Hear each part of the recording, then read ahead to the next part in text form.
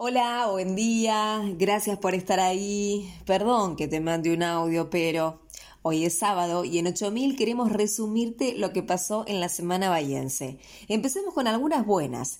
Tiago Cornago, el chiquito bahiense de 11 años que viajó a Barcelona para continuar su batalla contra el cáncer, salió bien en una punción medular. ¡Vamos, Super T!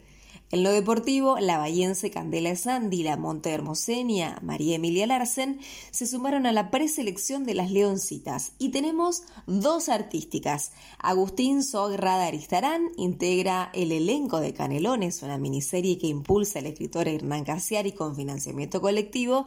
Y la cuarta temporada del Marginal tiene musicalización bahiense con Ignacio Bollo y Murci Buscairol.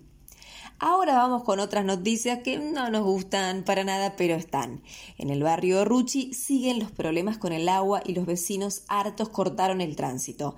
Hace 10 veranos que venimos con esto. Somos 647 familias que no le importamos a nadie, dijo Florencia Cortés. ABSA sacó un comunicado en el que básicamente los trató de mentirosos. También hubo quejas por el estado de nuestras calles. Son un desastre en su gran mayoría y van totalmente a contramano de la exigencia de la BTV, le dijo 8000 el lector Mariano Roppel. Nuestra postura es clarita, hay que quejarse más, civilizada y contundentemente, si no, las empresas se acostumbran a hacer cualquier pavada sin demasiadas consecuencias. La abogada Gabriela Abad advirtió que las estafas virtuales son amplias y están surgiendo nuevas, como la que sufrió la bahiense Melina González, a quien dejaron sin línea y le sacaron más de 1 millón de pesos de su cuenta bancaria. En lo sanitario explotan los contagios y tuvimos reportes de fallecidos toda la semana. Las víctimas tienden a ser adultos mayores con patologías de base.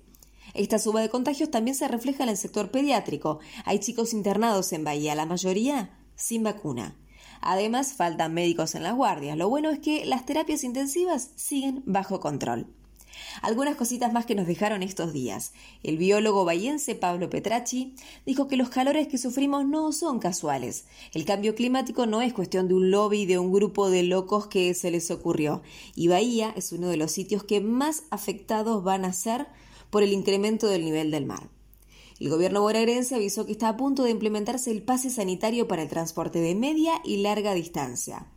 Tal como le contó Héctor Gaya 8000, Fabián Tuya recibió una segunda oportunidad como el director de delegaciones, cargo al que había renunciado en marzo tras chocar y negarse a la alcoholemia. No encontré a nadie más idóneo, aseguró el intendente. Santiago Sacocha insiste con la tolerancia cero de alcohol al volante. Si uno quiere prevenir, la ordenanza está buena porque se baja del auto al conductor alcoholizado, remarcó.